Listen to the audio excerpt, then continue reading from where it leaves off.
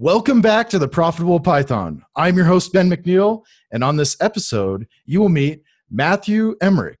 Matthew brings forward emerging technologies such as artificial intelligence and machine learning to the greater world. The people Matthew serves benefit from his passion for AI, his multi-degree college background, and his continual sharpening of the saw relating to all things AI. Matthew, welcome to the show. Thank you for having me, and thank you all for listening or watching. Yeah, I'm super excited to have you on here. But before we crack open anything, I must know what kind of tea is the best kind of tea. Well, I drink all sorts of kinds of tea throughout the day, caffeinated, decaf, herbal, but my go-to is a simple green tea with lemon. Awesome. Yeah, I like that. I've kind of become like a ginger fan a little bit too. Nice. But I also have been known to hook up the IV of caffeine and just go for it, you know? Yeah, I understand. All too well. So I did want to know, just to kind of kick this off, how did you discover your passion for cognitive science? Or is that broad enough for kind of...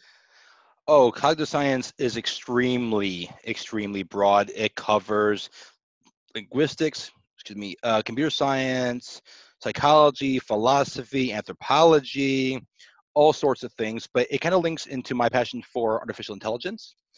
And I read things growing up, a lot of science fiction. I grew up near Cape Canaveral, Florida, saw the space shuttles go up, saw the Challenger explode when I was like 5 years old. That stays with you, but were certain science fiction books that stuck with me. Some dealt with AI in a positive note, thankfully, unlike a lot of fiction. Mm-hmm. But I started reading more. I got into computer science. I started reading more nonfiction. And then after I got my master's degree in computer science, I stuck around and got major in cognitive science and minors in philosophy and psychology.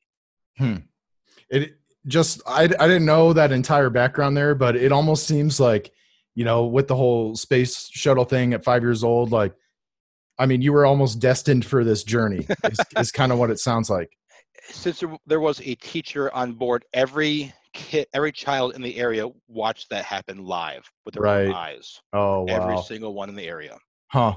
Yeah, I think I was like 1 years old or like less than 1 years old when that happened. But that's intense. So life-changing, nonetheless, I guess. So, okay, cool. What would you say that your first success was in applying AI to real world problems? This has stuck with me, and it was a major assignment in my very first artificial intelligence course as an undergrad. Okay. And it was basically create an expert system and have it solve a problem. And this was not much of a program, mostly if statements. I don't know why my teacher was so impressed by it, but I got an A, and it was basically put in your qualities and it'll help you, and it'll give you a list of majors that might work for you. And looking back, it's like, what was I thinking? That was a horrible program. I did poorly on it. How did I even pass that course? Given the advancements in AI and what I know now, I would do it in a completely different way. Okay. And it would be so much better. And I think people would actually find it useful, unlike back then. As soon as you said that, I was like, there's probably, I mean, so many people that are need something like that. It's crazy. Yeah, I mean, school is crazy, man. I mean, I don't know. It sounds like you had the luxury of kind of having that clarity, like, this is what I'm going for. And no. I started my college career in high school. I had 30 college credits mostly in electrical engineering. Okay. Then I took my first programming class, Visual Basic 4. Nice. Yeah, the language wasn't so nice. Did some HTML as well. Ended up taking VB5, teaching VB6 in grad school, but it got me more into the software because software is so amazing. You can create worlds with it. You can generate worlds and spend the rest of your life exploring that one world if you truly wanted to. But I meandered. I got my bachelor's. I didn't want to join the real world, so I got my master's degree in computer science. Unlike a lot of my friends, I did not get a single offer after finishing up a master's degree in computer science Mm. in 2005. And so I stuck around because why not? And I ended up adding that major in 2 minors. Yeah. And Wow. and then it took me still 2 months to find a job after that. Wow. Yeah, actually, I want to this is a little off the cuff here, but I'm curious because that's actually like a challenge that a lot of people run through. Even myself going through school, I knew the internships were the key, but it was always this catch 22. Like they would only hire the interns that had experience. You're like, give me Yes. some experience and it's just a crazy scenario. Like, how did you, like, what was your tactics? Like mentally, how did you like deal with it? Obviously you broke through somewhere. Like, can you just shed some color to someone out there having this pain? I actually had an internship and I applied to places that didn't offer them, saying, here's why you should have an intern. One, I work cheap. Mm-hmm. Two, I already have a master's degree and I'm working as an intern. And it worked. I was in the DC area for a summer. They had me work remote for my final year of school, my eighth and final year of school. And even then, I still had no offers upon graduation. It took me a month and a half of a lot of panic Yeah. to find my first job back in the DC area of all places. And then I ended up moving back to Michigan after that, less than a year later. Hmm. Wow. Yeah, that's man, it's not a fun spot to be in, but I guess they do say like, pain, you got to seek, you got to go towards the pain if you want to grow. And so anyway, thanks for sharing that. Um in what ways yeah, turning this back into another question here. What ways would you imagine deep voice being productized? Deep voice is a very interesting area, and I can see both positives and negatives with that. Wouldn't you love to have a virtual assistant that had the voice of James Earl Jones, or Morgan Freeman, or Vincent Price, or your favorite music artist or actor?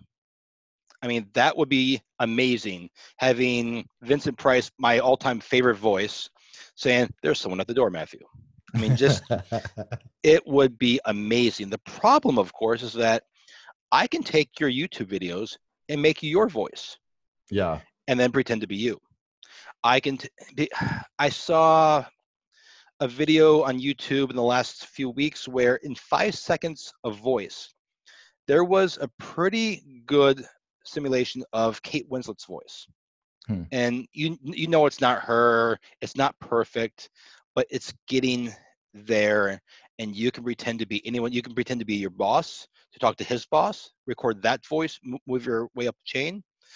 You can pretend to be someone's grandson and extort money out of people who do not know better.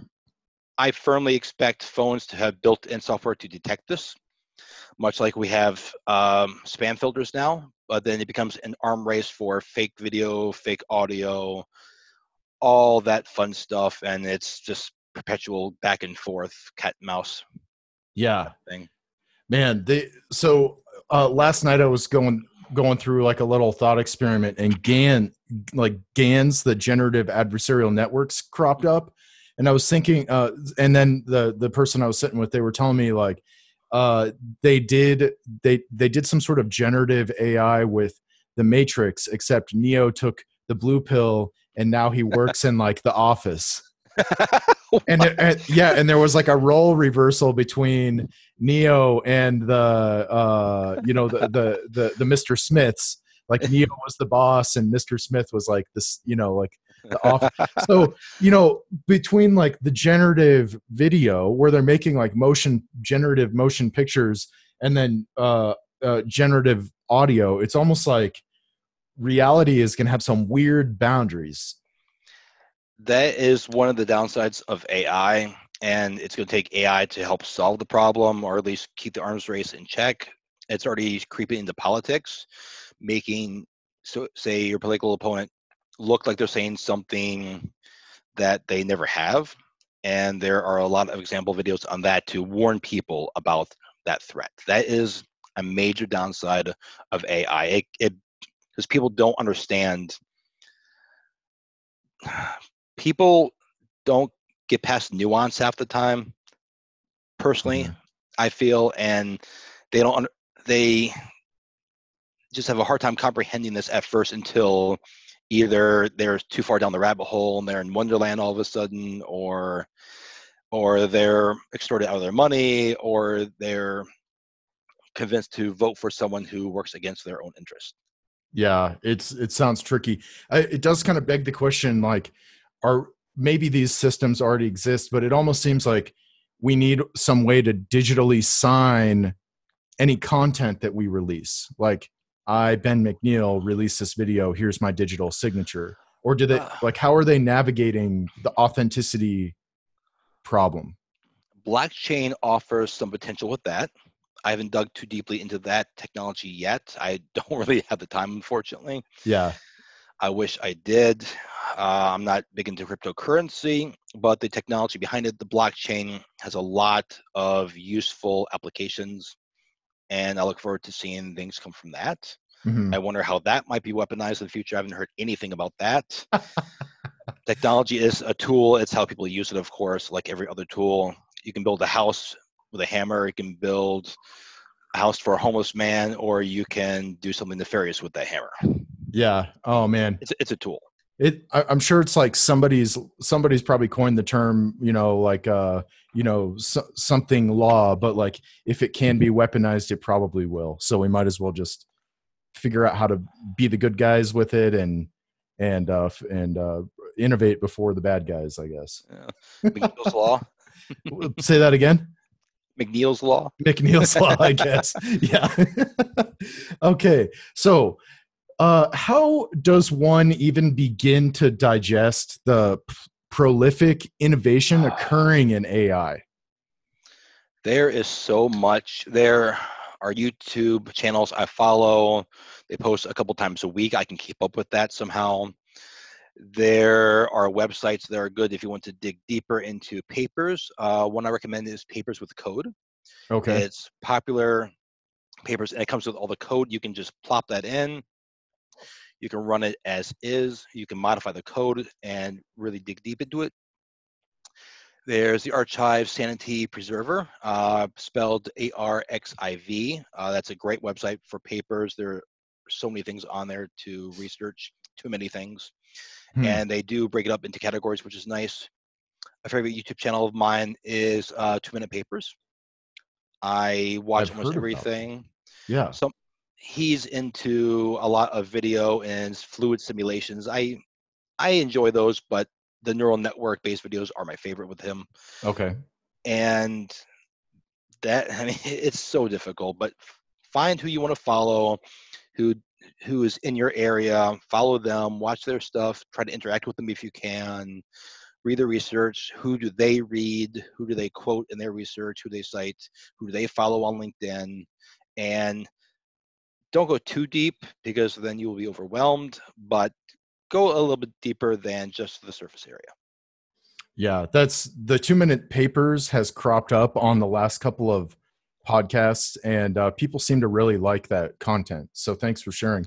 And maybe is there other things like that out there where it's kind of like the Cliff Notes version of the papers, like because these things are being produced, and then ultimately, like I would imagine, well, some people are in it for just the intellectual, like I found this thing, I'm progressing science, but I mean, aren't we trying to make money with this stuff too? Like, how do you not only stay on top of the like the bleeding edge stuff, but like make money with it? You know what I mean? Like, it's just seems so complicated.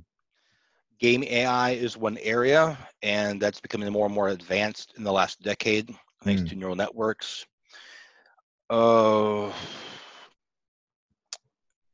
if you think back to the end of Rogue One, you had a young Princess Leia again.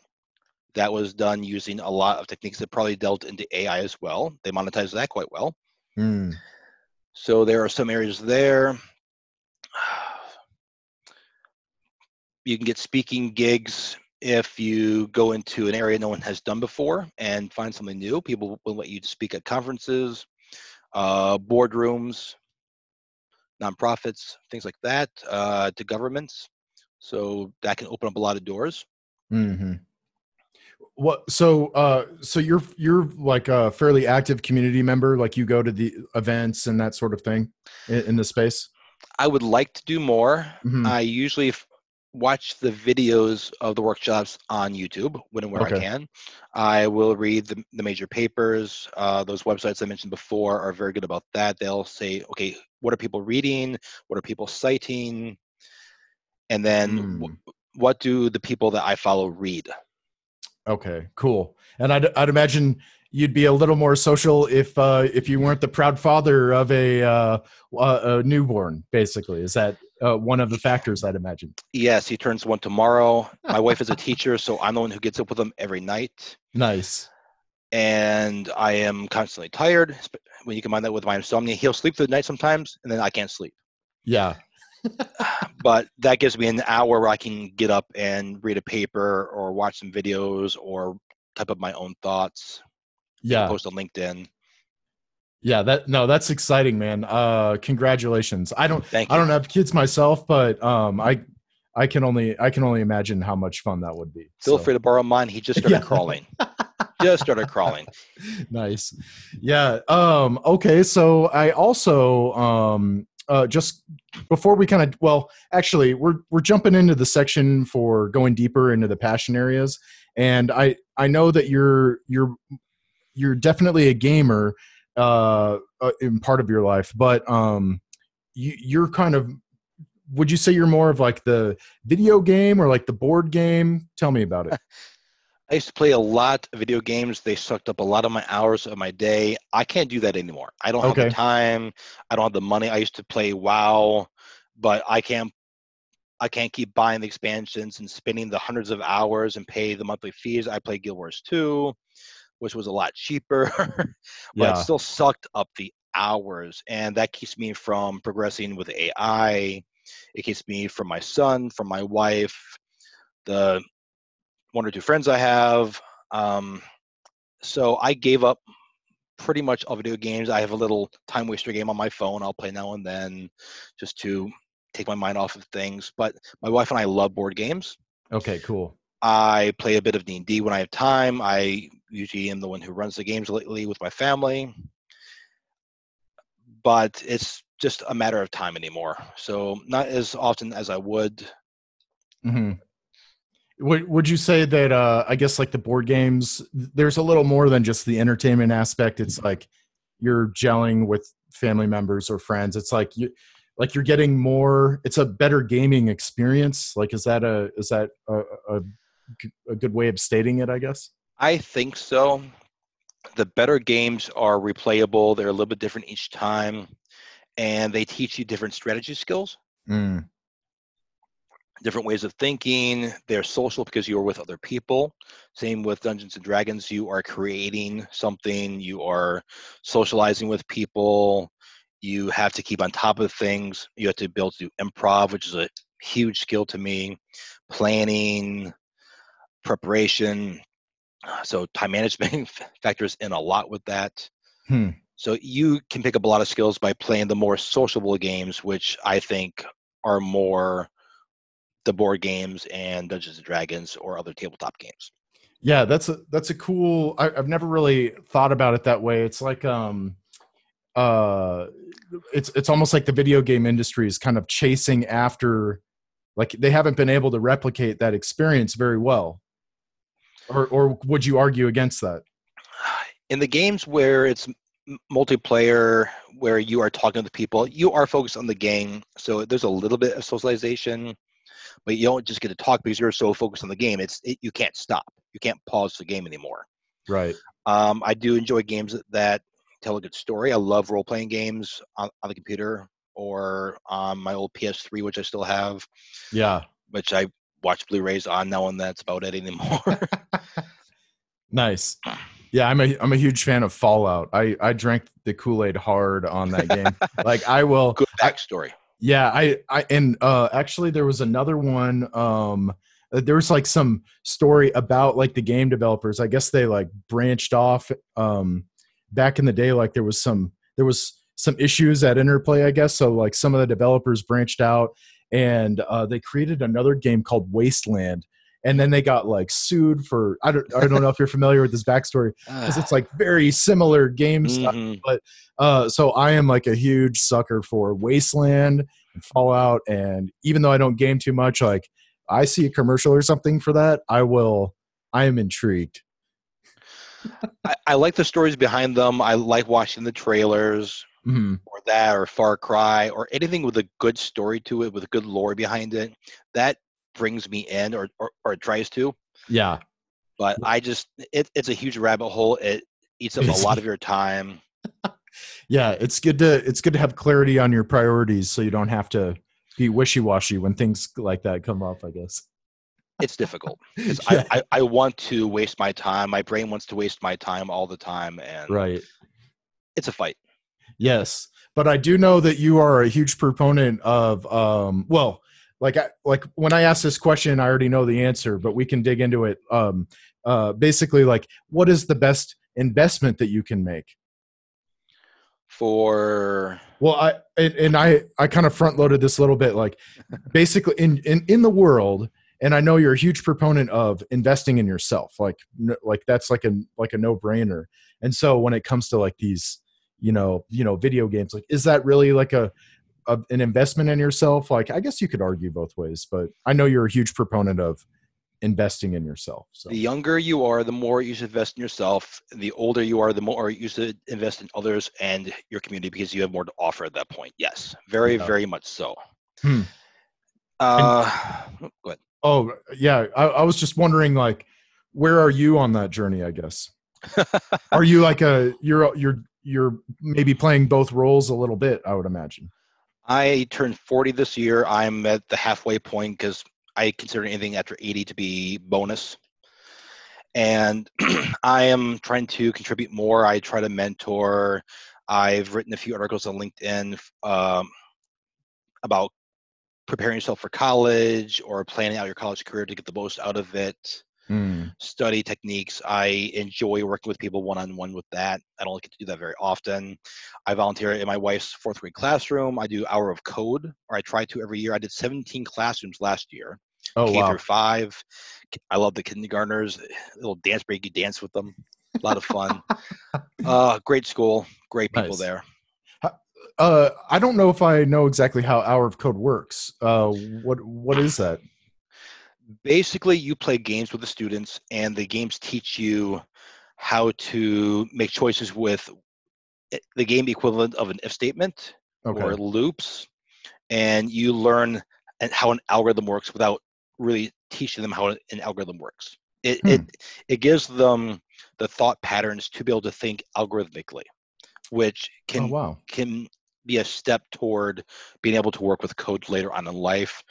We wanted to start a coding club at her school, but with her getting pregnant, us having a child, there is no time, and we live a little bit too far away as well. Yeah, man. I when you said that, it just kind of made me think like they didn't have cool stuff like that when I was a kid. Like, could you imagine like being exposed to this stuff? Like, what the trajectory of life would be like? I mean, I kind of an amazing time. I was on the Apple IIe Okay. up until pretty much high school, playing Word Munsters, the Oregon Trail, of course. I died of Yes. dysentery I don't know how many times. They actually have a card game for it now, and I think we've won one time because you a snake bite, you're dead. Okay, It's brutal. dysentery, you're dead. The first card, you're dead. Uh, but but yes,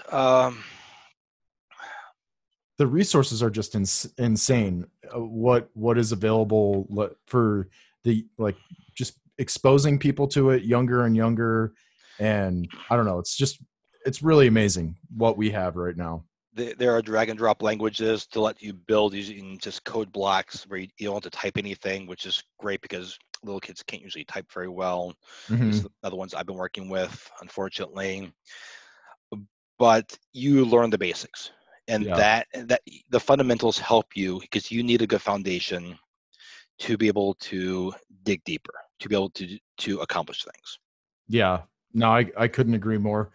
Um, Yeah, thanks for sharing that. And I was also curious, in the pre-interview you had mentioned this thing that I have never heard before, and I must know more. What is a perception engine? It's my idea to help link cognitive science and AI a little bit more. They are two very different fields. They help each other out. Mm, Cognitive architectures are the closest link that I've seen personally, or of course neural networks. They both inform each other of that. But my perception engine,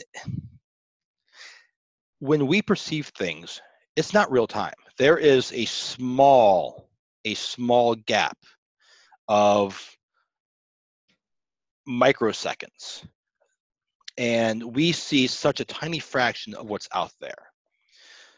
And there's all this pre-processing. When information goes from your eye to your brain, there's so much pre-processing already done before it gets to your brain, before it gets to the occipital lobe. Your brain or your optic nerve is detecting edges, detecting lines. It's recognizing objects before you even think about things. So why not bring, at least for now, audio and visual together into one world, into maybe like a game engine, from cameras, from microphones, maybe multiple cameras, and build a world and then perceive that instead. Hmm. It simplifies things. You can bring in textures, so you keep the fidelity as much as possible. You have pre-processing, so objects are already detected, and then you build your AI on top of that instead. Whether it's a neural network, it's the old school symbolic AI, or a mix of the two, it's a multi-agent system, genetic algorithms, whatever. And on top of that, you have the added benefit of putting a simulation in. So you can simulate things that look real to the perception engine, and you can run it faster. It can learn things in the background at the Hmm. same time, and then further learn in the real world. Yeah,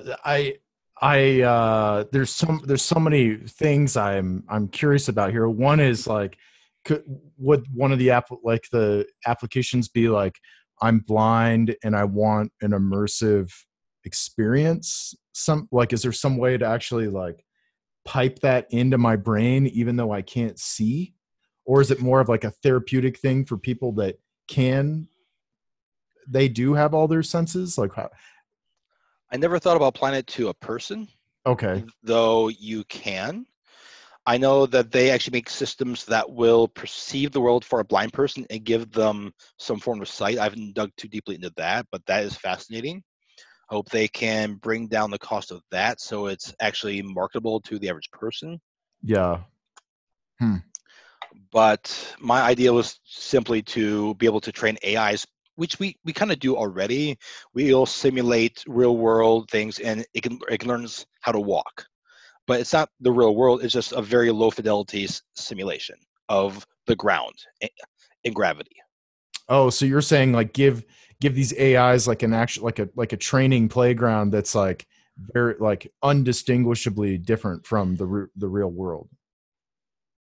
It would be basically, I would have a camera of me. The AI would see me. It would already know, hey, there's a painting behind it. There are the edges. There's a lamp over there. There are headphones. He has a beard. He's male. Here's his face. I know who that is because I can dig down into Facebook and find them or something. So Right. it knows that going in. That information is available before it even perceives the world because the engine does it for it. There's a lot of pre-processing. So it's a shortcut, and the AI can focus on the learning. It can focus on generating movements if it's a robot. So you can program it into a robot. Maybe you have a Raspberry Pi attached to the camera that does the pre-processing. It goes into a laptop, and the laptop only sees what it's sent via the Pi. Hmm. Yeah, and knowing all this and our previous conversation about what will be weaponized or what can be weaponized will be weaponized. So I'm actually more curious about monetization. But have you gone down these thought experience or thought experiments? Like, could it be monetized? Could it be weaponized? Would it just be open source, kind of like as a learning tool for people? What are your thoughts on this? My ideas right now, and it's still in the whiteboard stage, Sure. Yeah. unfortunately. I want to build this. It will be open source if and when I build it, and I'm really pushing myself to. But I could see So when I'll say Microsoft do this and integrating it into its cloud services, it, Hmm. it has a perception engine in the cloud, or Amazon or Google or one of the open source cloud, whatever, right? Yeah. Cool. That's, man, that cracks open a whole nother can of worms.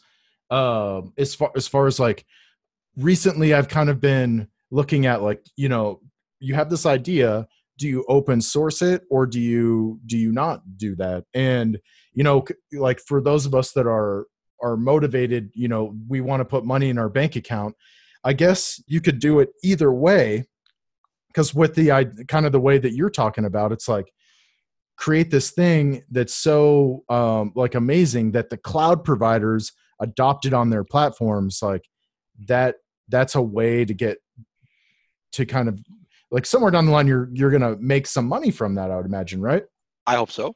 I very much hope so. Having a 1-year-old is not cheap. Yeah. But it's like creating a library, like say NumPy in Python. It doesn't make money. The things you build with it can make money. Right. So this would be a stepping stone. It would be like a library that you can import into your programming language, Python, Java, C++, whatever, and then Mm, build something on top of that. It would be a tool. okay, I It would be see. a tool. Like a game engine itself is a tool. You can Mm, buy a game engine, but you're making money off of what you build with the game engine. okay, I think I'm picking up what you're laying down. Thanks for sharing that.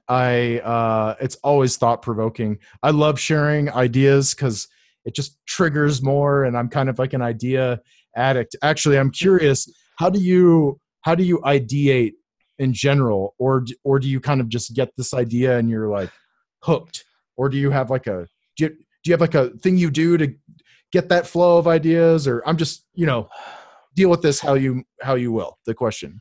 My brain does not shut up, Okay. which is annoying at times, especially if I'm trying to sleep. Yeah. And I usually keep an email to myself open during my work hours, and if something pops up, I'll type it in there. During my Cool. lunch hour, I may research a term or the idea and find terms of what people have already done. So I've investigated cognitive architectures, various neural network architectures, and so on because of this. And I have probably hundreds of pages of emails to myself at this point, maybe even thousands. That's amazing though, because from a content creator perspective, you have like a repository, to say the least, to leverage. I do. Most of the ideas are junk, about 99%. Some just come back around. I've had lots of ambitions in my life, and I dropped a lot of them. And I've come back. I've come back to multiple times, so that's why I decided to stick to it, Yeah. because that's just it. I keep pulling to that. I had an idea for a role-playing game generator where it creates the world, it creates a story, the characters, the system, and you could create and sell game after game after game, like a new one every month. So just like Yeah. a short game for $5 here, $5 there, and you can monetize that Procedurally generated that's role-playing like, game. yeah, that's cool, man. Now that would be a task, certainly, but that is a cool concept. I had all sorts of ideas where it would generate the music behind it based on where your character is or walking through. It would progress the enemies as you go along, but there are limitations. There's actually a book on procedurally generated narratives that is one of the hundreds of books on my Amazon wish list right now, Hmm. and I would love to pick that up and see what they have done with that. Yeah, it's almost like let's say there was a perception engine that had learned all, like ingested all this information. It's almost like it could assist in like like really creative procedurally generated worlds, like, or could you argue against that? I think that could be one use. I Hmm. think there are many, many potential uses that I have not even thought of for a perception engine. I hope to explore that one day. And maybe once I have that up and about, I'll start working on my role playing game generator as well. Nice. No, But this it's cool, man. It's a really cool thought experiment, and I'm yes, thankful that you open to share these ideas, because I mean, there's no way I would have ever even gone down that path of like, I don't know. it's a rabbit hole. It's a rabbit hole. I love those. So thank you. What topics are often misunderstood by the masses about AI? It's not that smart. It is not that smart. There was a paper fairly recently in the last year or so where if you change a handful of pixels, it thinks a dog is an ostrich. And it's like, really? Really? They're not that smart. Is as smart as the data that you give it, smart as the architecture that you use. Hmm. So, I mean, some jobs will be lost. Any new technology will accomplish that, unfortunately. That's why I'm not a big fan of robotic process automation, even though that's the group I'm in at work for some reason, even though I don't work in it at all. That is a huge threat to jobs more than AI is. I don't think of RPA as AI, but and then people are worried about Terminator. Ooh, it's going to kill us all, and then humanity's gone, or we'll be slaves. Or no, it thinks a dog is an emu. No, no. And someone I saw a talk where someone said that a true AI is 100 Nobel Prizes away. And there are no Nobel Prizes heading even in that direction yet. We're a good century plus away. People say 10 years, people say 20 years. I mean, where's the HAL 9000? That was supposed to be around 20 years ago now. Where are the flying cars? Everything's always 10 years away, and in 10 years it'll still be 10 years away. I look forward to autonomous vehicles as much as anybody else, but it doesn't always recognize that a person is crossing the road. Yeah. Yeah. And then a deer jumps out. I mean, the real world is too complex still, which is another reason to have my perception engine. To be honest, is simplifies things, but not too much. Like Einstein said, keep things simple, but not any simpler. One of my favorite quotes from him. But the real world, I mean, we can barely handle the real world sometimes. I just want to sit in a dark room and do nothing for an hour every now and then, or walk through the woods and ignore the real world. Yeah. I mean, and here we are programming something not quite as smart as us to be able to handle the real world, even teams of us. No, not for Yeah. a long, long time. Man, it's crazy. It's crazy. So, is it safe to say there's a lot of hype around it, or is some of it, I mean, justified? Is the hype justified? I guess is my question. Hype is rarely justified, and there are areas that no one knows about that should be hyped more. And that is a huge problem with AI. Ooh, it's gonna solve everything. It's going to take us to work, and we can knit on during the commute, or read a book, or sleep some more, or whatnot. Oh no, AI is going to take my job away from me. It might. Invest in yourself some more. That is a huge defense against being replaced. Go deeper, go broader, go somewhere, but do something. Stop. Don't ever stop moving. But the hype is what caused the first two AI winters. But And yeah, explain that. I saw that in the pre-interview. I know what a Bitcoin winner is. the first AI winter was when people thought, "Ooh, if we just build a logic system, we'll have a true AI."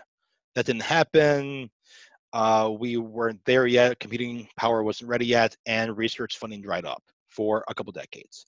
It picked back up in the 80s with some more neural network architectures. We still couldn't do more than maybe one hidden layer all that well. And right around this time, the tech bubble, when I was in college learning this stuff, we had our second AI winter. And that held me back with AI. I didn't go into it then. I ended up doing data migration work, a lot of data work, which I think still helped me toward AI until I started picking back up again. And AI is coming up again, but it's being monetized now. Research is through the roof. Hobbyists can do crazy things. It's amazing, and I don't see any AI winter coming anytime soon. Yeah. Even though there are dramatic limitations with our current tech, we haven't quite reached them yet, and new things will pop up in the meantime to keep us going. Hmm. Yeah, you brought up something funny about how like where we think we'll be in 10 years, like they make movies about it and stuff. I was recently watching Blade Runner and it was like in the year 2019. Or Back to the Future, or Yeah. love the movies, but back in the day, the then CEO of, I want to say, IBM or General Electric, saying there will be at most 6 computers in the world. Yeah. And now we laugh. They're in our pockets. They're on our watch. They're in our watches.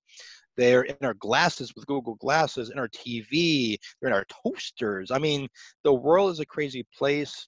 It's getting crazier day by day. There's so much to it. And if you think you know what's going to happen in 10 years, whether it's the singularity or whatnot, no, you don't. It's a guess. It's as valid as any of my guesses, maybe more so in your area of expertise, but things will pop up in other areas that will affect your area, and you will not be 100% correct. And if you are, tell me some louder numbers, please. Yeah, yeah.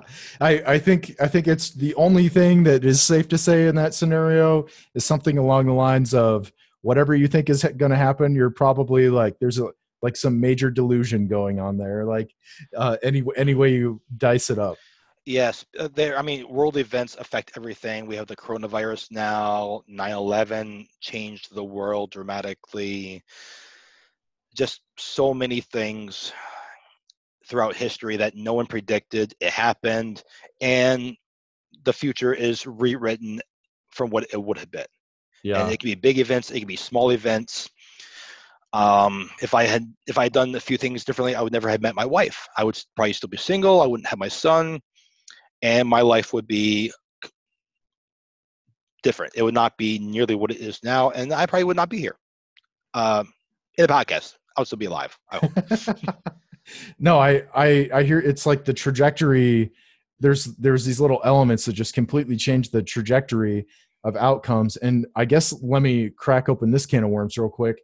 So when it comes to, so it's no secret that AI has to have some sort of data to train on, but also since we have just opened this up, like there's certain things like if you're doing time series analysis, for example, and that there's these things in history that's like, well, that happened and it changed everything. Outliers.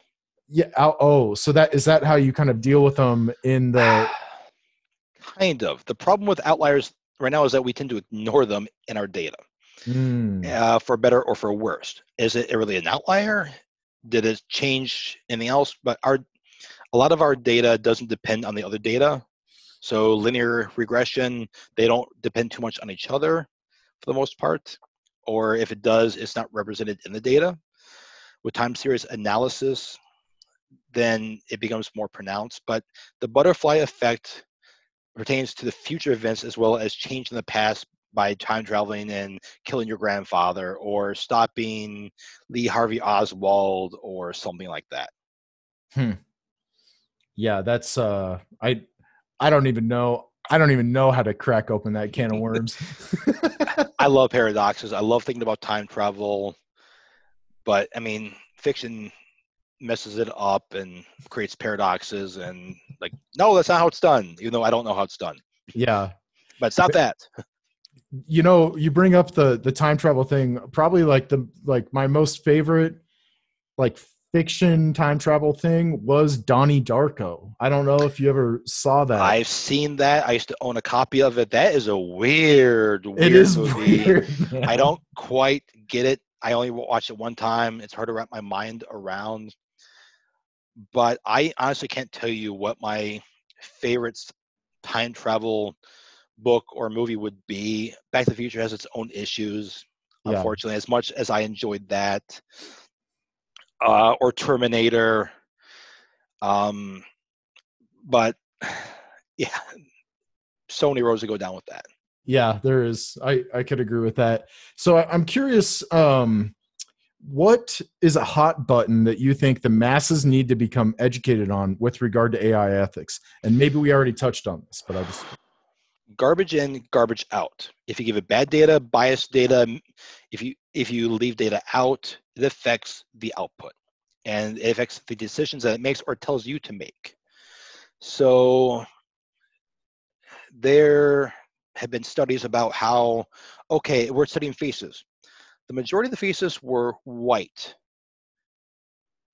That is an issue because there are a lot of people with darker skin tones than you and I, or slightly different facial features based on genetic diversity all over the world. So the output wasn't as good as they had hoped when users outside of the input data started using it. So, like I said, garbage in, garbage out, you need to have a good representation of data. Now, there's something called one-shot learning where you give it one example, and it's able to extrapolate a pretty decent output from that. There's zero-shot learning, which I'm very interested in. Personally, I'm a huge fan of reinforcement learning, where it continues, where it keeps learning. There are limitations with that still, but there have been amazing results with reinforcement learning. And if I wanted to specialize, it would probably be in that. But even then, there are subspecialties. So your deep audio example from earlier is part of reinforcement learning. Well, deep learning. So you can do audio, you can do visual, you can do text, you can do so many things, so many different kinds of patterns.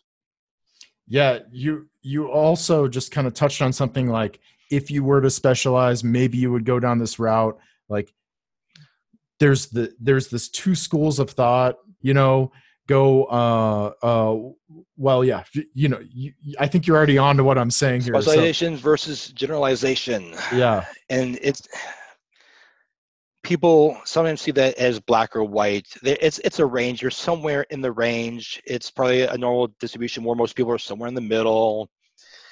And I like being a generalist. I have so many interests, so many 20 lifetimes worth of interests, unfortunately. And it's hard to stay with AI because I want to go over here and I want to go over there. Again, repeat stuff I've done before, start all over again. But there's room for both extremes, plenty of room in the middle. If you have a team working with AI, you want a team of different specialists. You want your data engineer or a couple of them to prepare the data so it's ready to be used. You want your statisticians or your machine learning experts or your data scientists to take the prepared data and work with it. You need people who are good with visualization, storytelling to bring it to the business. But you also have room for generalists. If you have someone managing your AI team, they need to know a little bit about each of those to better manage the team, or to direct better, or to be able to coach better, or to not negotiate, but keep people working together. An AI architect needs to be more of a generalist, so they can say, you should probably do this. You should probably do supervised learning based on this data, but you need this person to do this. You need this person to do this. I know a little bit, but you need specialists, excuse me. And you need both. I like being the generalist. I love going deep into here, then coming over to here, into audio, into video, into deep fakes, into basic linear regression, which is just more stats than anything else. Neural networks. I love neural networks. Yeah, it kind of makes me wonder if somebody is more inclined to be a generalist, like it's just something that they gravitate towards. I could see a natural challenge being like, okay, I've got 50 options of where I could go spend some, spare time learning something or something like that. How do you deal with analyzing opportunity costs and like ultimately where you focus? So, because somewhere down the line, you're only reading one book or writing one article. Yeah. Yes. Opportunity cost is the great equalizer for things. And at different times, I do different things. I have the Kindle app on my phone. I love the Kindle app. Oh, if I can't sleep at night and I don't want to get up, I'll lay in bed under the covers, reading something on that. That's better for non-technical work, obviously. It's hard to code on your phone too, so that's not going to work too well. Yeah. If I get up, I'll come down, I'll do some code work because it's quiet. I can focus. There's no background noise at all. But it's difficult. It is so difficult. I gave you some resources to keep on top of things, know who to follow. If you are interested in area, do a deep dive, do a project in the area. That gives you a lot of knowledge. Find people to talk to. If you're able to go to a conference and go to a workshop in the area, do it. And then, but keep reading in the background, listen to podcasts. I know a good one right now. And keep up with other areas until you're saturated with where you did your deep dive. Go back, catch back up on everything, get your new interests again, deep dive into that, and that will build your expertise in a breadth and depth at the same time.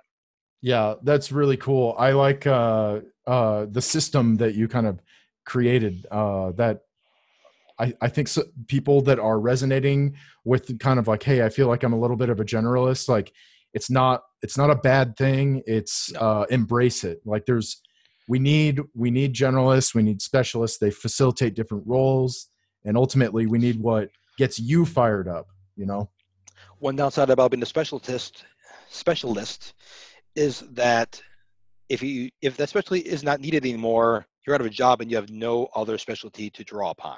Yeah. So like Risky. back when we started driving cars, how many horseshoers were needed at that point? That's all you did. You took care of horses. People aren't buying horses. They don't need you to take care of horses. Now it's a niche working with horses anymore. It's a hobby, or it is a profession for some people. But if you're a mechanic, you better know how to fix more than just one thing, because if we can ever replace the transmission with something else or completely change it around, you're in a lot of trouble. Yeah. Once we have self-driving vehicles, then we don't need chauffeurs quite as much. Maybe a niche here and there. We won't need Uber drivers, serve everybody, or Lyft or taxis. I would love to see more of that, because if you integrate everything together, you will take the fastest route from point A to point B, as is everybody else. And it's nonstop. It'll weave around everything. There's no red lights anymore, no stop signs, everything. Ooh, no stop signs. That sounds nice. I live like, 15 minutes away from work, but Nice. with all the I guess my perception of traffic is very different, because when I go to like Phoenix or some city, I'm just like, what world did I just enter? But no, that'd be a cool concept. It would be amazing where maybe you don't even own a vehicle. You have a subscription service. There's, okay, I need a single person vehicle right now, or I need one with a car seat because I have my son with me.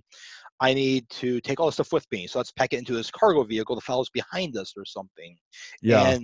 And you basically rent the vehicle. You don't even own a vehicle anymore, unless you're a hobbyist who goes to this area where you can drive around on the track or whatnot, or this area where, like, now people live off the grid. Maybe that's the new off the grid, where you drive your own car or something. Or I mean, there's so many ways we could go with this. Who knows what the future will bring, or how long it'll take to get there. Yeah. You had mentioned something about the cloud or the Kindle app. And yes. I think one of the coolest things about that app is the highlighting thing, where it'll tell you like 12,000 people have highlighted this area. I make sure that doesn't pop up, because then really? I can't focus, but I see where people have underlined. I pay more attention to that. Yeah. I don't highlight much myself. I read it, and I might reread it later on. There are certain books I love to reread over and over again, and it's different every time, both fiction and nonfiction. But I don't use every feature of the Kindle app. The highlighting is kind of nice, but it kind of breaks the immersion while I'm trying to read, because again, I have a limited amount of time. Yeah. No, that makes sense. Just depending on what your end goal is, I guess. Yes. Yeah, it certainly is a cool app, and the books are cheaper. So that is nice, but then you spend more because you're buying more books and you don't always read everything. I have probably 200 or 300 books on my Kindle app. Oh, wow. Okay. And I've read a portion of them. Yeah. No, I I am in the same boat. I don't know if I have 300, but I hear you. It's too easy to start and pick I around and I used to own 1,700 physical books. okay. Then I got married and we needed a nursery, so I'm down to maybe 150, and that hurt a lot. I Yeah. won't say I read a majority of the books. Some were reference documents or interests I wanted to go into, and then went into something else, different Hmm. ambitions. But I owned a lot of books. So, it sounds heavy. Like physically, there was a lot of weight to carry around. My friends hated helping me move. I went from apartment to apartment. When I bought this house, I moved, all my books went upstairs. My Yeah. friends hated me. Oh wow. They told me point blank, "I'm never moving you again." Never doing this. You better like this place. That's funny, man. Yeah, oh man, books are I have a special I have a little library going. I love digging into them, but I've actually recently become obsessed, I guess you could call it, on like what is the right way to read a book. Like you okay, it's no secret there's a zillion books out there. So over the course of like your lifetime, you have to be strategic.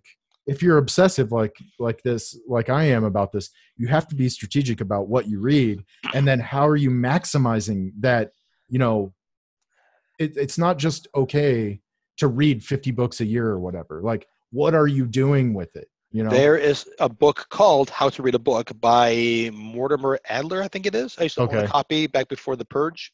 Yeah. And it talked about what kind of books should you just glance at, what kind of books should you read certain parts of, what kind of books should you just read every single word and study it.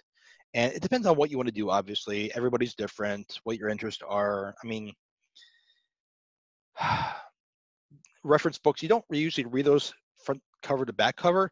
I have read a C++ reference book, 600 pages front to back. C++ has moved on since then, so it's not useful. And I don't own the book anymore, but I have done it. I do not recommend it. It was a fun summer. I'm a very exciting person, obviously.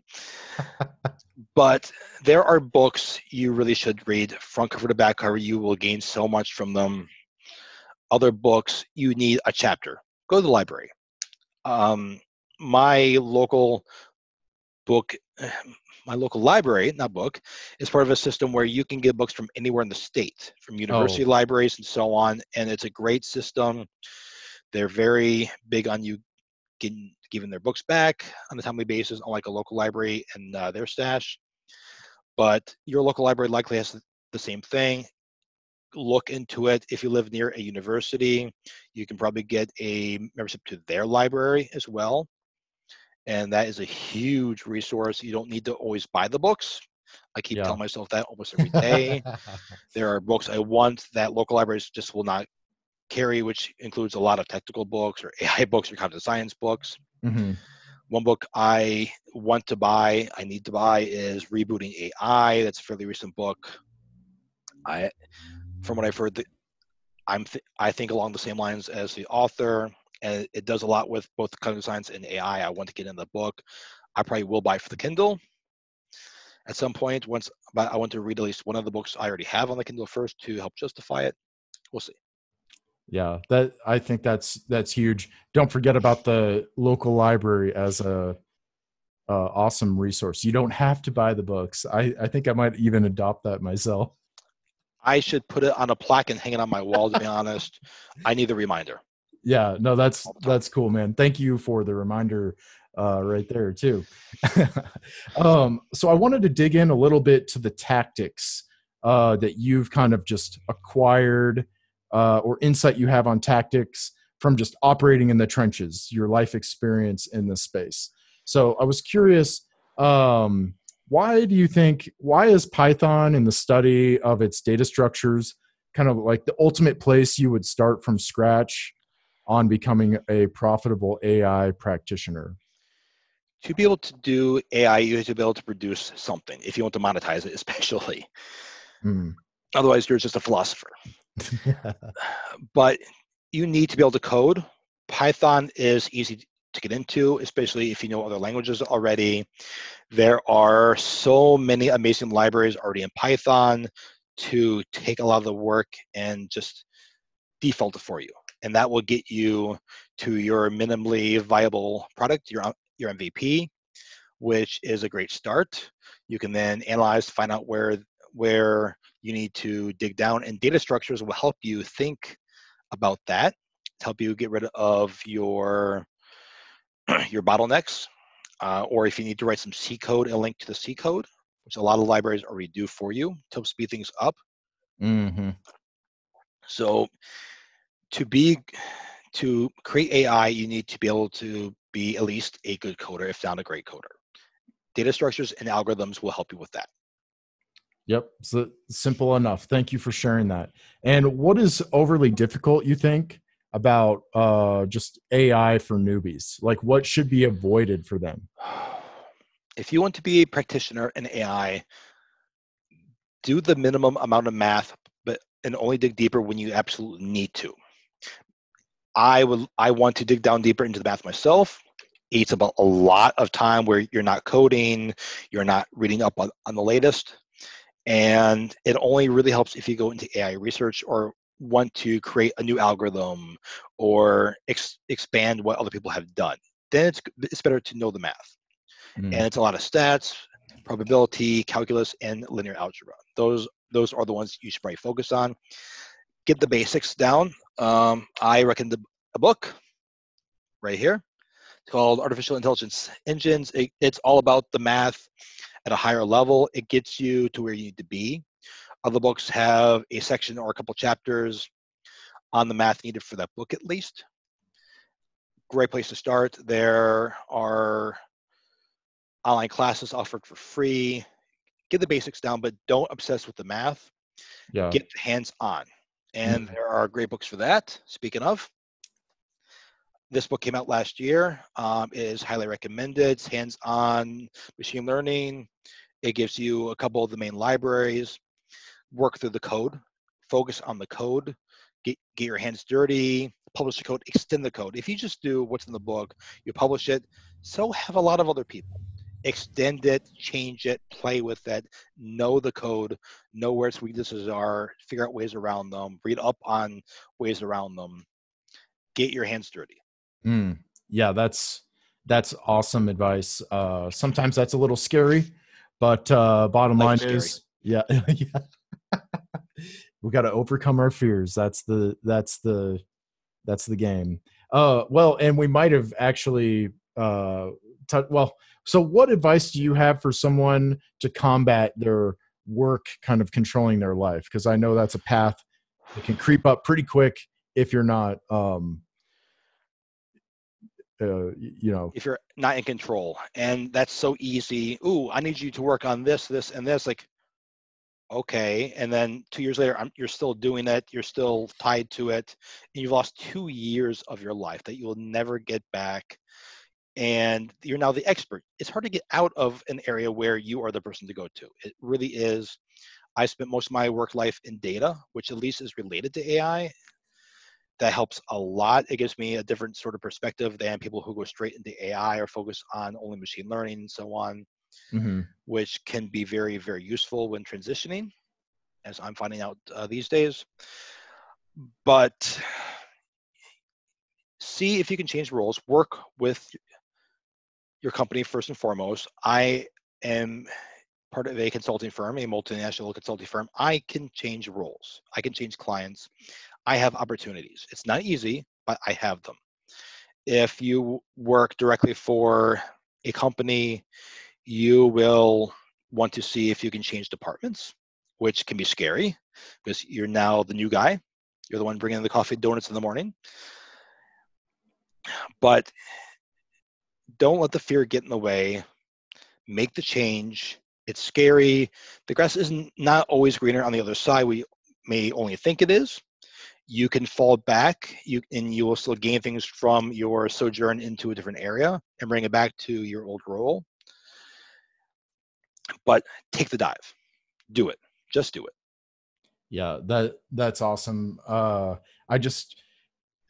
There's always a way to, like, if you're not happy with something or you see yourself going down this path, kind of what I'm getting from you is there's always a way. Make Yeah, the path. make the path. I love it. Here's your machete. Get chopping. Nice. What advice, let's see, or actually, what are some ways that you found to invest in yourself that really made a huge impact? Like, is there a strategic way to go about it? That is a very good question and a very difficult thing to answer. How best to invest in yourself? Limit yourself in a way. Don't follow everybody on LinkedIn. Follow a small number of people. Follow the people who are moving in your direction. Stay with them. Limit the number of books you read. Focus on where you want to be. Read the books that help you in that direction. Avoid paths that take you this way or that way or backwards. Avoid those as much as possible unless you're at a dead end and your machete is not cutting it. But Yeah. There's always a way. Backtrack if you have to, go around obstacles if you need to, but move in the general direction as much as you can. Take those hidden minutes. Are you waiting in line at a grocery store? It's a long line. We all been to those stores. There's almost every store anymore. The big box stores specifically with their 5 cashiers with the 30 registers and such. But take out your phone, read a couple more pages of that book. Read what people are posting on LinkedIn, read the article, read the summary of a paper or two, bookmark the paper to read later if you think it's worth reading. Because everybody else is looking at their phones anyway, playing the game, checking Facebook. Make better use of your time. Yeah, that is not that's I didn't see us going there with that question, but that makes a lot of sense. Like there is a way to be strategic, and that's like where you want to start. The minutes add up to hours, and hours are made up of minutes. So all these small steps you take add up to something big, but you have to take the steps, and every big accomplishment is made of those small steps. So take those small steps. Don't be afraid. Don't distract yourself. Yeah, and I love that remark. You basically were saying like be choosy. Like it's good to be choosy about and not everything is on the menu to order from. Like you make the menu very small. Mm-hmm. I like that. It helps you focus. It keeps you moving forward. Fewer distractions. We consume far too much these days. We produce Yeah. a lot less, I feel, than we used to. The more you produce, the more you can produce, the better things you will produce. Try to consume less and produce more. Yeah, I love it. So thank you for taking that route. That was really cool.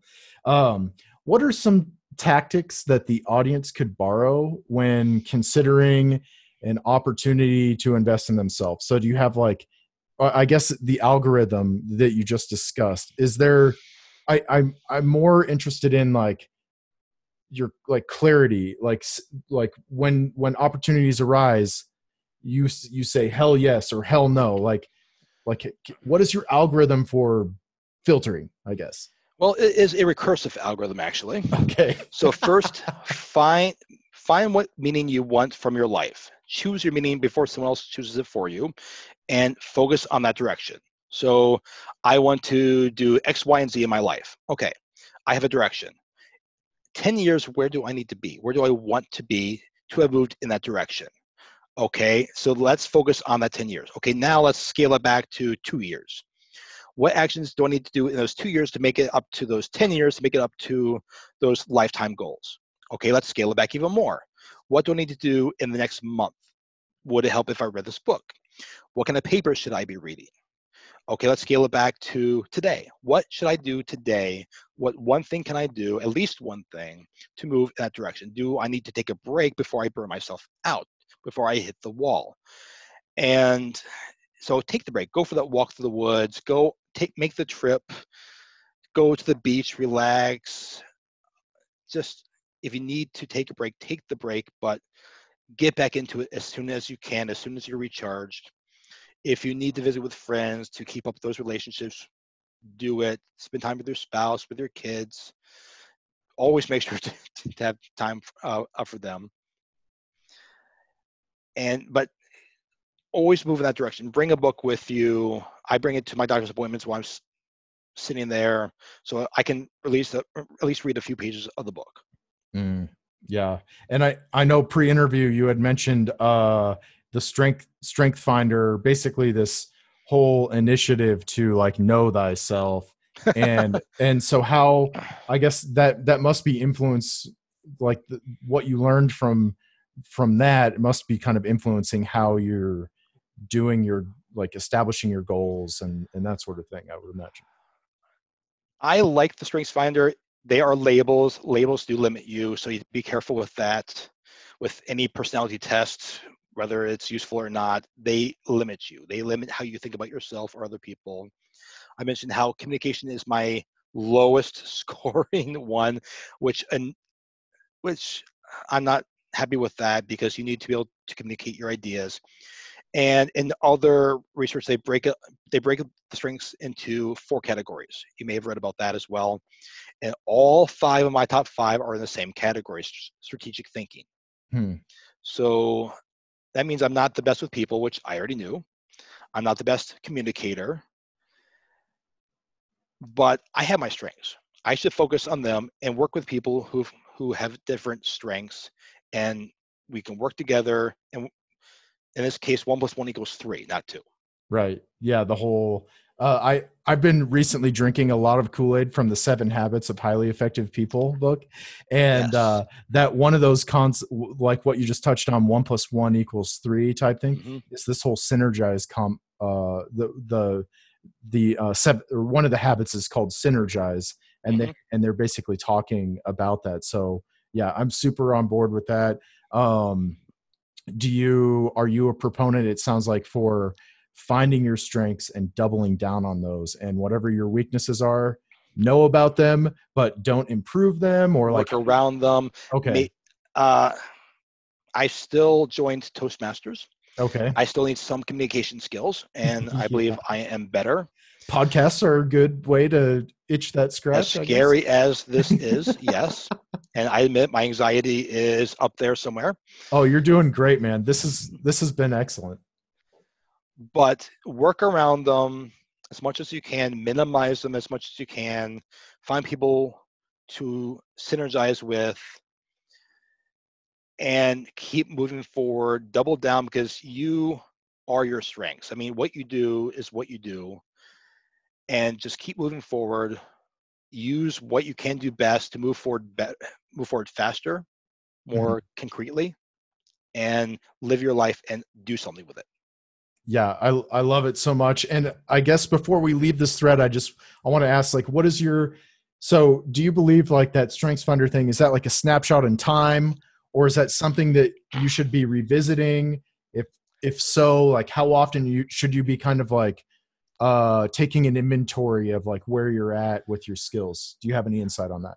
With the Strengths Finder itself, they say no, that it won't change. Maybe a couple movements. I've taken it 3 times. Okay. There's been a lot of the same things in the top 5. 3 of the top 5 have not changed, except for maybe ordering. Some have changed a lot. So I honestly do not know. Okay. If I took it again, it would likely be a little bit different, but it is what it is. It informs you. It should not define you. Yeah, I think that's the key. Cool. Thanks for sharing that.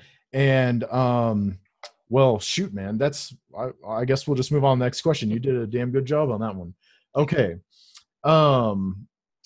Yeah, I know you had mentioned like sometimes you just want to like escape, like go to the dark room, go on a walk or something like that. So what are some tactics that the audience could learn from your experience with carving out that time, that alone time each day to recharge? Like, is there a way to optimize it? Is it even for everyone? Like, I'm really kind of curious in general about that remark that you made. That gets to the introvert versus extrovert divide, which is a range. I mean, do I act like an introvert right now? Not really. You can pretend to be the other, because you are a mix of the two.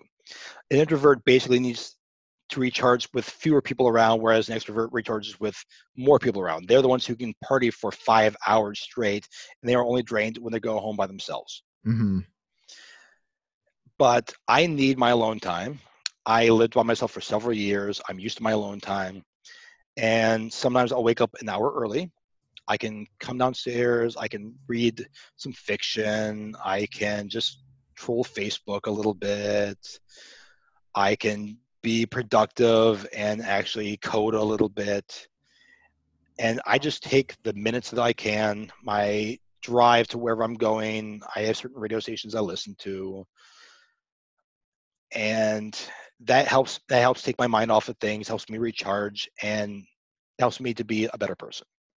Cool. Yeah, I've heard other uh things that you might be able to fill this space with. Like some people really like to journal or meditate. Like, do you see those as tools that kind of help recharge? Or like, I know it's different for everyone, but I'm just curious for you. Like, do you use tools like that to recharge or learn about yourself or reflect?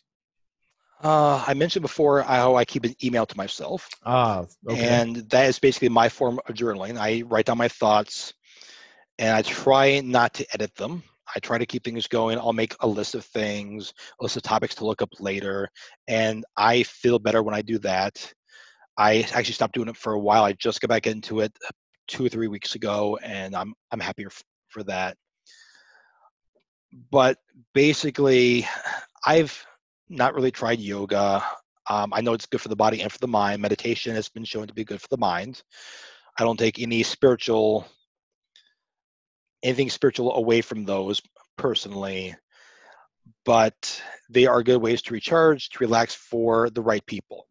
Other people need to go for a walk through the woods. I love doing that, but I live in Michigan, and you do not want to walk through the woods right now. It is cold outside.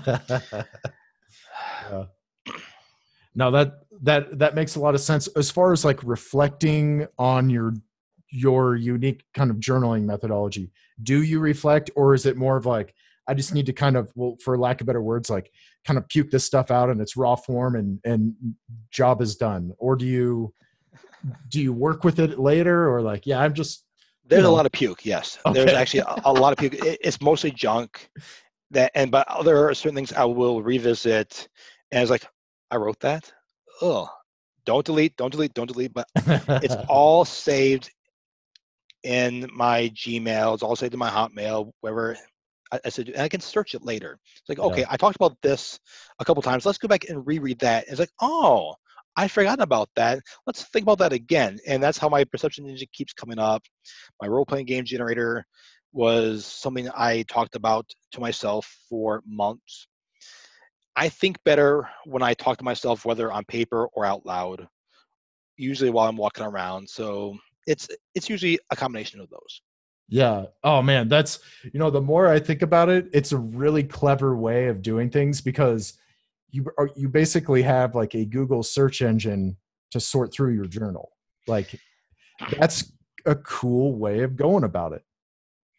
It can help to revisit thoughts, to re-brainstorm, to think, oh, I lost track of what I was doing. What was I thinking before? Let's change that around and try it this way now, and let's not reach the dead end. Yeah. It Dang. helps. That's really cool. I'm there's a chance I might just be borrowing that idea going Please do. forward. So yeah. Please do.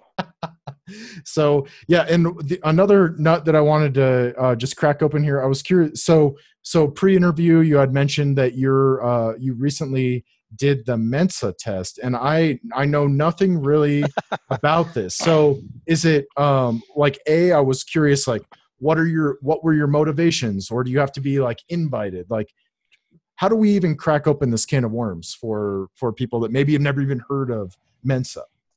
Mensa is a group you can join if you're in the top 2% of IQ. Whatever you think of IQ, and I have my own personal definition of it. Excuse me. And they have various tests that they have refined over decades now. They have cultural fair tests, which is great that they offer that now. I'm so happy. So it's broader for people. And you actually take a series of tests. If you score high enough on any of them, you are invited to join, but they do not bother you about joining or not. My wife and I like taking these tests. She loved taking StrengthsFinder, and she was not surprised by the results. She's a very introspective person. But in this past fall, we took the Mensa test. We were the only people there for the scheduled test. And there were 6 tests total. My wife passed one of them, and I actually passed 5 out of the 6 tests. We did not think we passed anything when we left. We were shocked. Really? Shocked. Was it was the experience fun, or like why? Like I was just curious, like the motivation, like when you did you were just like, I want to see what these tests are all about, or yeah, like just share with me a little bit about that, I guess. We enjoy taking tests like that, IQ tests, doing puzzles, and that's basically what that is what this was. It was different kinds of puzzles. Some you flew through, some were more challenging because it's not how your brain processes patterns or anything. Mm-hmm. It was a lot of fun. We enjoyed doing it. The people who proctored the test were fabulous. We talked with them for 30 minutes after the fact, a little bit before, and it was a fun experience. And it's not for everybody. I mean, to pay to join a club is kind of odd, even if you get to qualify first. We did not actually join. We have a 1-year-old. He eats up all of our money. If he finds on the floor, he will literally eat our money because he's at that stage now. But it was a great experience. We waited until the test was on sale, and we finally scheduled it, and we did it.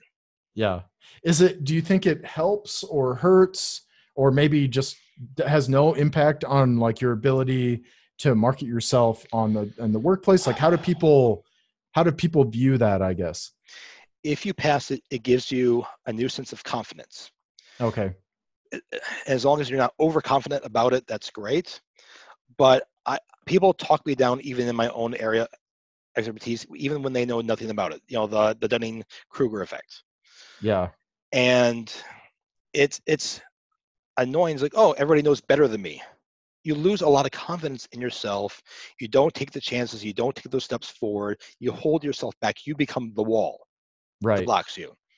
And this, I felt, helped take away the wall. It smashed down. Bricks went flying everywhere. The people standing on top went flying everywhere. Ha ha ha ha ha. But I'm not going to think, oh, I'm smarter than everybody. You Yeah. know about things that I do not. Mm-hmm. My neighbor knows things about things that I do not. The 6-year-old down the street around the corner knows things that I do not. You can learn from anybody, but anybody can learn from you as well. Mm-hmm. And I think that's very important to have the right level of confidence. Yeah. So yeah, I love the response to that. It's almost like, you know, none of that really matters. Like this was just like a personal win for you. Yes. Like it's going to do like it's doing work in your self, like the perception of yourself, and that's kind of what you were going for. Like for other people, maybe it's like bragging rights or something, but like that it's different, you know. The focus is on you. Like, do you want to do this thing? Is it going to do positive things in your life? Okay, then go for it. Like if it's not, I don't know. I love how you took the perspective of that, because it could be really easy to misinterpret, like, oh, he's like a Mensa guy. He must think he knows everything. No, Yeah. I know very little. Part of that is my philosophy training, though, because you learn that you know very, very little very quickly in that. And if your university offers an informal logic class, I recommend taking it. It makes you more humble. It teaches you that the way Informal logic.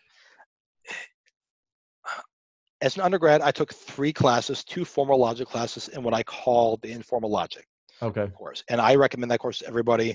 It teaches you about cognitive biases, how we fool ourselves, Oh, and cool. it makes you more humble in your thoughts that, no, I'm not always right. I know I'm not always right. Maybe this other person has stuff. Odds are the truth is more in the middle somewhere. Yeah. It makes you more willing to listen, to not take yourself as seriously. And I think it helps make you a better person. That, and the only other class I would truly recommend people take is probably an improv class. Hmm. Helps you think on your feet better. But those 2 classes, please take them. Yeah, that's really cool. I'm really enjoying myself here. I have some closing questions. Okay. I hope you're enjoying yourself too, but Very much. okay, cool. Yeah, it's always kind of like sitting in the, how do I explain this? It's like I'm like I'm guiding the conversation. That's one reason why I love the podcast. But I have the luxury of kind of like sitting here and listening. Like I get to reflect. Sometimes like when you are the doer, you don't get to reflect on things like the backseat driver does. So that's another thing that I really enjoy about these shows. And so anyway, thanks for going down these thought You. paths and stuff. Yeah, it's been a lot of fun. Okay, so some closing questions for you are: what are your favorite learning resources people should look into if they want to learn deeply on AI and cognitive science? Okay. 2 different areas of expertise at the moment that inform each other. So with AI, I recommend a book, the 100-page machine learning book. Okay, cool. And what's nice about that book, the author is self-published and he has a read first, buy later policy. You can download the entire book and read it. Really? Highly Okay. recommended. If you get something from it, buy the book, help him. He's writing a second book on machine engineering right now that I look forward to buying sight unseen. And you can go in there and read the 7 chapters he's written so far already and contribute as well. I love that. If you're going to go deep, I gave you the math book earlier, but there are others out there. There's a free one that they're trying to publish, Math for Machine Learning, I think it's called. You can download the PDF for free. And then if you really want to go deep, if you really, really want to go deep, another plug for someone else's book, this book right here. Okay, yeah. It's about deep learning. Who's the author of that again? The primary author is Ian Goodfellow. This book is offered free online as well. Yes. It's deep, it's math heavy, so know the math beforehand. It's code light. They expect you to be able to code bits based off the math, since code is basically math in production. Yeah. So to speak. Hmm. So for AI, that gets you deep faster, but you have to focus, take notes, think about things. With the author of this book, you can reach out to him. I've talked to him in person. I've reviewed his book on LinkedIn and Amazon. He and I have spoken a little bit. I don't expect much beyond that. He's a busy guy writing, smart man. He also has a job. So I'm not going to take up his time. But in cognitive science, that is such a broad field, I highly recommend a developmental psychology class at your local community college so you're not putting out too much money for it, or at least read through the textbook. There's some fascinating stuff in there. And I've thought back to that with my son. A week ago, I saw some great development where he had 2 stacking cups, the ones next to each other in sequence. It wouldn't go in. He reversed it and put the smaller one into the bigger one.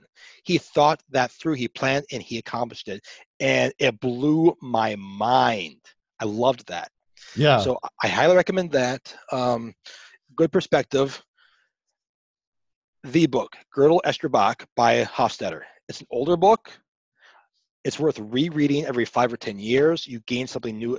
It wraps your mind around itself. Every time you read it in a new way, it opens your mind to bigger thoughts, which leads to bigger dreams. And I highly, highly recommend it. It is just amazing.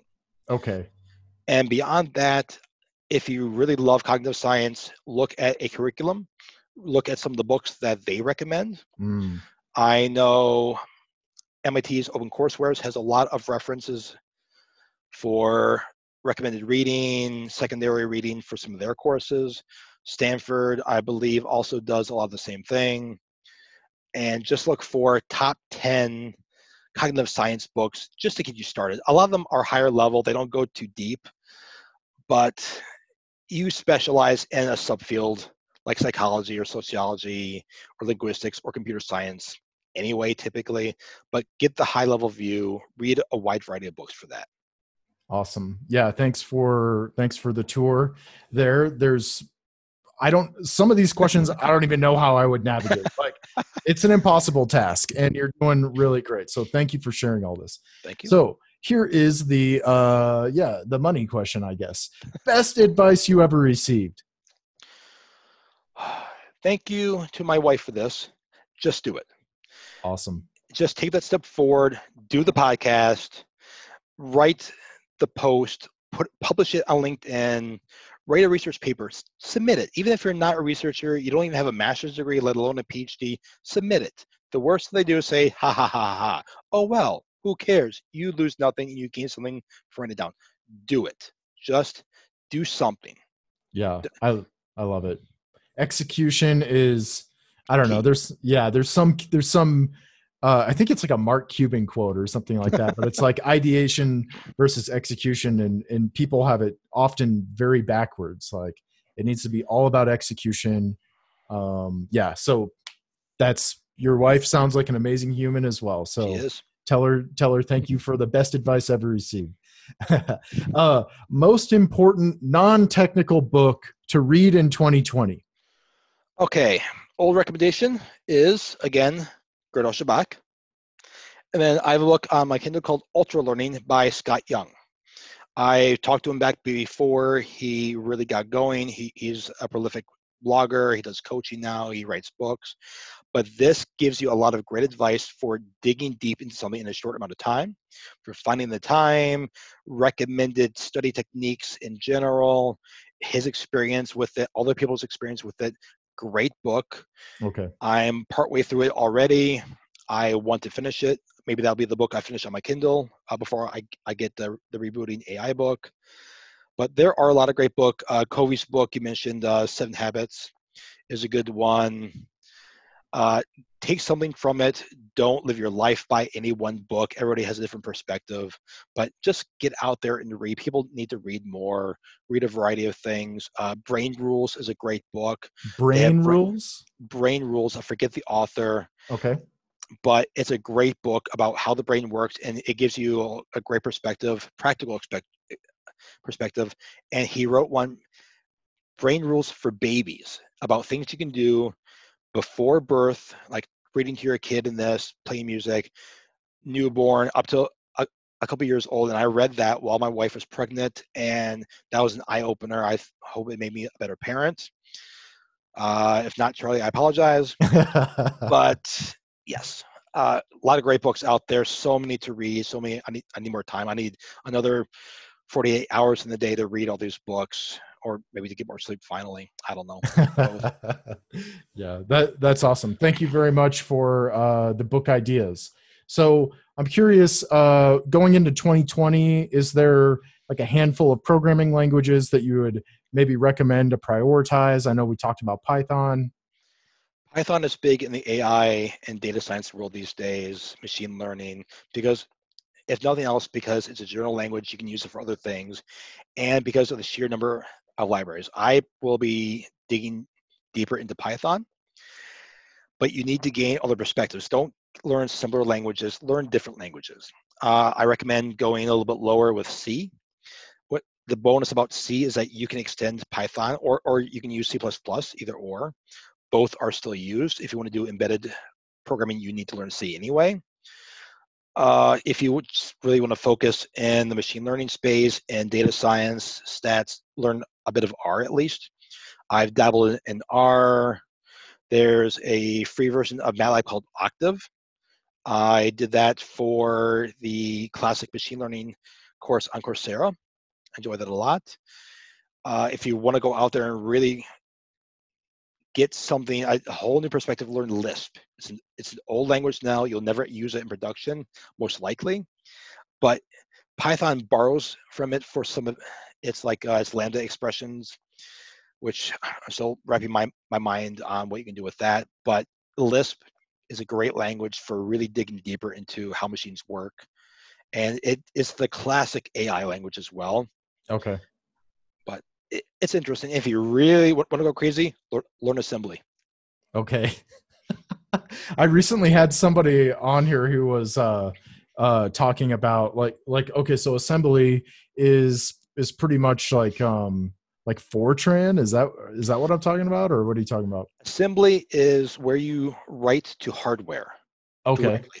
Fortran is another language like Pascal or C++ or whatnot with a different focus. But when you compile a language like C++, C, Pascal, Fortran, it compiles into assembly code, and then Oh, that's okay. translated again into machine code, ones and zeros, and Mm. that is what is executed. So just going right to the assembly is like as low level as it gets. That's as low level as the human mind can really do. You do not want to be typing ones and zeros. That's back to punch card days. Yeah. Let's stay away from the punch cards, please. But I, it would not be a bad idea to learn a bit of assembly. You will be a better programmer for it. Hmm. You really learn how it works under the hood. But you, C is low enough for the vast majority of people. I do recommend learning C on top of Python. You will still gain something, and it can still be useful. Okay, cool. Yeah, that's awesome insight. Never considered that, but it's an easy. I know, like, what is it? NumPy. Mm-hmm. Basically, like that's how they speed things up. So it kind of makes sense. NumPy, Pandas for reading in data, SciPy for doing a lot of the math behind it, and a lot of those link to C libraries to speed up the computation as well. Yeah, cool. Yeah, that makes a lot of sense. Okay, so knowing all the crazy rabbit holes we went down today, what is like the thing that you want people to kind of leave the interview with? Is there some like last words? No. Okay, final words before I abscond. Don't build without a solid foundation. Be the type of person you want your kids to become, which is my personal parenting philosophy, but it's good advice overall anyway. Keep it short and simple. Life is complicated enough. Do not make it more so, please. Produce more, consume less, I think is probably one of the big ones. Don't be afraid to start over. A lot of people do and then hit their stride. It's never too late and you're never too old. I'm turning 40 this year and I'm moving into a different field. I'm actually going to work in AI. I hope. We'll see. And try to enjoy life. Life is short. It's messy. It's painful at times. There are a lot of great people, a lot of great places. Go walk through a trail, go travel, go rest on the beach, ski down the mountain slope, enjoy life. Read the book. I don't care if it's some trashy romance novel or some Asimov or one of the books I've held up here. Read the book, relax, hug your spouse or your SO or your parent or your kid because it's not going to last. Enjoy life. Heck yeah, man. Thank you. Thank you for sharing that. And I want to know, what is your call to action? Like, where do people, is there anything we want to direct them towards, to one of your socials, to a special cause close to your heart? What is your call to action? I am mostly on LinkedIn, so that's the best place to get a hold of me. I'm on Facebook. I'm not a big fan of Facebook. I'm trying to wean myself off of Facebook, but family and friends are on Facebook, so it's difficult. Call to action. I try to donate here and there. My biggest one is donorschoose.org. Speaking of donations, though, don't go to Amazon.com, go to smile.amazon.com, and a portion of what you spend will go toward a charity of your choice. Okay, The cool. cost does not go up, and I've donated close to $100 just based on all the things we order off of Amazon, whether the books, baby things, classroom things, whatever, and it helps. Every little bit helps. If more people use that instead of regular Amazon.com, the world would be a better place. Cool. I never knew about that. Thanks for sharing. Well, cool, man. I think we did a good job. We're only 10 minutes over here. We opened up a ton of cans of worms, and Go fishing. go fishing. Cool, man. Well, thanks again, and let's stay in touch. All right, sounds good. Thank you for having me, and thank you for everybody who's listened this far. Indeed.